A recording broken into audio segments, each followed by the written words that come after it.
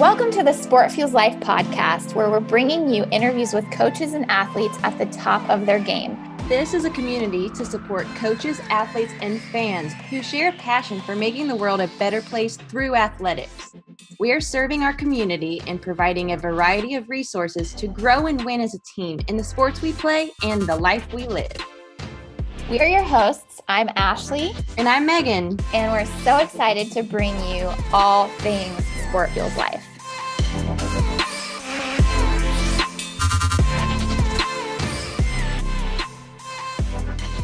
The Strickland family was excited to watch their oldest son, Chuck, play football this fall for South Carolina.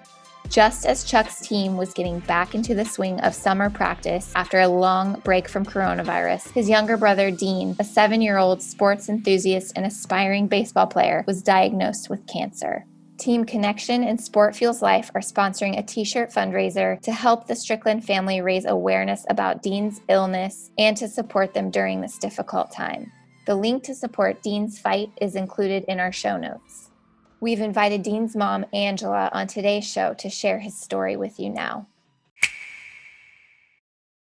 Hey, Angela, thank you so much for being on the show today. Hello. I'm so glad that you're here. So we're just going to get right into this. We'd just like to know a little bit about you and your family and how you've been doing up to this point and about your kids and your sweet boy, Dean.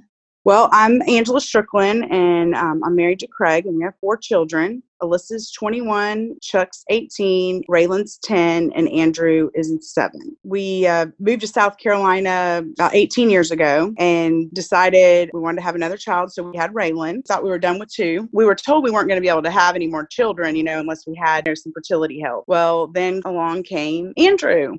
Is his middle name Dean, or where does Dean come from? Yeah. His name's Andrew Dean Strickland. So Dean's his middle name. So this is where we get Dean Strong from, because a lot of people call him Dean. Andrew has always been a vibrant little kid, always smiling, always, wanting to please people, not get in trouble, always concerned about other people and their feelings, always been like that. Loves sports, loves outdoors, was really looking forward to doing baseball, and that got cut short. Obviously, we'll be back to that one day. But football is a big passion of his. And so when his brother accepted the preferred walk-on that he got for Carolina, Andrew was real excited. Kind of always been a Clemson fan, but once Chuck went to Carolina and then COVID happened. When Chuck went back to school, when we got this diagnosis, the next day when he went back, he had got a football, and a lot of the team members and coaches and stuff signed it. Chuck brought that up to the hospital for them to bring up to him, and he held on to that thing daily, walked around the nurses station showing them and the doctors, and it's just little things like that bring joy to him, and I know he's looking forward to watching his brother play one day. And I think that's given his brother, as Chuck told me, he said, I always wondered, what's my why? He said, this is my why now as my brother. I'm going to do everything I can to get on that field and make him proud and make him smile and show him that you've got to fight through adversity, because Chuck has been through a lot of adversity. And I told Chuck, I said, you're exactly right. You need to go out there and fight for your spot, to play, scholarship, everything. And as Andrew watches you do this, Andrew will be doing the same thing. So there's a lot of connections. I see God's hand in this story already. I can't even imagine what you all must have been feeling during this very surreal time. How long were you in the hospital with Dean? And how have you been feeling the love and support from your community since being home? So we were there for 8 days. That was the longest 8 days of my life. We came home. We were discharged on Thursday, and we turned down our street. There was people lined from the front of our street all the way down to our house on both sides of the roads with signs. Everybody had a sign. Every mailbox had an orange star balloon on it. Our yard had a Dean Strong sign with a little superhero guy on in there. The whole road was colored. They had chalk painted Bible verses and a hero lives here. And we were speechless. But Andrew lit up like the sun. His face was like, he said, is this for me? Is this for me? My husband was tearful. I was tearful. And Andrew was just smiling from ear to ear. He got inside. I said, see, Dean, I said, you're going to fight through this. You're strong. I said, and all those people out there, they believe that you're strong too. So we came home Tuesday from the blood transfusion to kind of pack some stuff up. We knew we were going to need to go, we were going back at Wednesday at 8 a.m. for the bone marrow and to be admitted. The minute I got out of the car, I was already like, wow, the support is just unbelievable. A friend of ours came in and we had a big family prayer over Andrew. I felt a peace over me then. I thought, I'm going to be okay. I think I'm going to be okay. I've been 48 hours without crying, so that's a good thing. I feel positive. And the doctors and the team and nurses that we have are so encouraging. They say you'll become like family with them because you're there so much. And I know when we were there in that hospital, they were extremely encouraging, saying, it is going to be a long road, but it's a road that can be conquered. And Andrew will one day have a regular life again. And that's our prayer. And that's our hope. What a beautiful outpouring of support from your community. So as a parent, with all that you've got ahead of you, how are you feeling? How is your husband, Craig, feeling? And what are your hopes for facing the challenges of this together? Right now, I think when we got home, we were a basket of nerves on Thursday, just like, oh my goodness, medicines and temperatures. I've checked his temperature more than I can even count, because that's the main thing. If he gets a fever, we got to go back to the hospital. We've found strength in each other because we're having to lean on each other a lot more than ever, because days that I'm like, I just can't do this, I'm struggling. He's there and he steps up. I feel pretty good right now, actually. I feel pretty good. And I would say Craig feels the same way. Craig is very, very positive, very positive. He's one that believes if you think negative, it's going to go negative. He's taught me that we've got to stay positive and take it one day at a time. Some days it's hour by hour, but one day at a time. And that's the hope and the faith that we're looking on. This journey has definitely brought us closer to God, 100%. We've got to be ready to walk on this journey with Andrew and believe that days are going to be good. And when they're good, that's great. And when they're bad, we've got to believe that it's going to be good again. And that's kind of where our mindset is right now. How did you approach sharing this diagnosis with Dean? And how has he already surprised you through this process?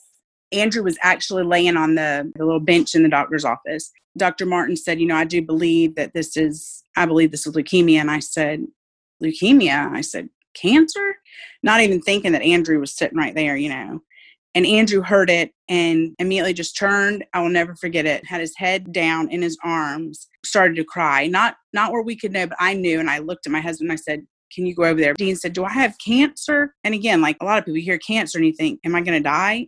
And of course, that is exactly what he asked. Am I dying? We said, no, you're not dying. We just said, your blood is really sick and, we need to clean that bad blood out and basically reboot your body. There's going to be days that you feel good and days that you feel bad. And that this medicine, we got to put this medicine in your body. And I can honestly say, I think he cried, but as we held him and we had ourselves pulled together and the doctor came in and spoke to him as well, I think he's seen the encouragement in the doctor. He wasn't as scared. We came home that day and the first thing he said when he gets out of the car to the family who's sitting on the porch, well, I have kid cancer. He said, but it's kid cancer. So it's only when I'm a kid and then I'm going to get rid of it. And when I'm an adult, I don't have cancer anymore. So he said, I already have it over with. He was so strong. Like I said, I just can't even explain his little face in the hospital bed. And when they're hooking the IVs up and he's having to sit there and, in his bed. And he just made the best of it. He'd either color, talk, or he slept.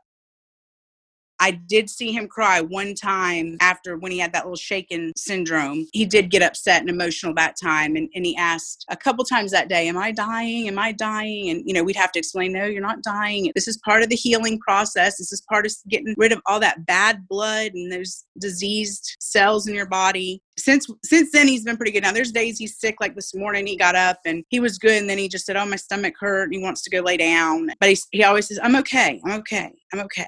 He seems to be doing pretty good. Wow, what a special kid. It certainly sounds like he's a strong and determined little boy.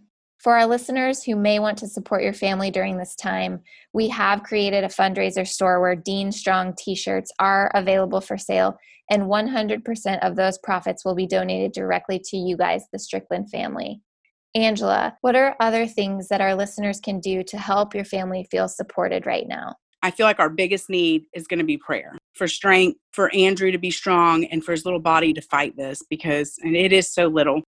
And for people to help rally around my other children to keep life as normal as possible. And Craig and I are so focused on Andrew. We're so thankful for the people who have thought about Alyssa, thought about Chuck, and thought about Raylan and reach out to them on daily basis. Hey, do you need anything? Is there anything we can do? That is a concern of mine. I don't want them to get lost in the shuffle. I want them to know that we're there for them too, and that we're a family. I want us to remain close and keep life as normal as possible for them as we adjust to Andrew's new normal. Well, We're all just so grateful that you've taken so much time to share Dean's story with us today. We're all cheering Dean on and praying for your entire family and believing for the best. I can't thank you guys enough for all this. I really, really appreciate it because it's going to be a big help in the long run. Wow, we just heard the strength of a fantastic mama bear ready to go to battle with her boy. I'm inspired by Angela's hopeful confidence and the way her community has rallied around this precious family. If you're moved to support Dean and the Strickland family, please visit the link in our show notes and buy a t-shirt in Dean's honor. 100% of the profits is going directly to the Strickland family. If you like this episode, please consider subscribing and leaving us a review so that others can find us more easily, and then share it with a friend or two. Do you know someone who would be a great guest on our show? Tell us their story by nominating them on our website, sportfuelslife.com. Thanks so much for listening.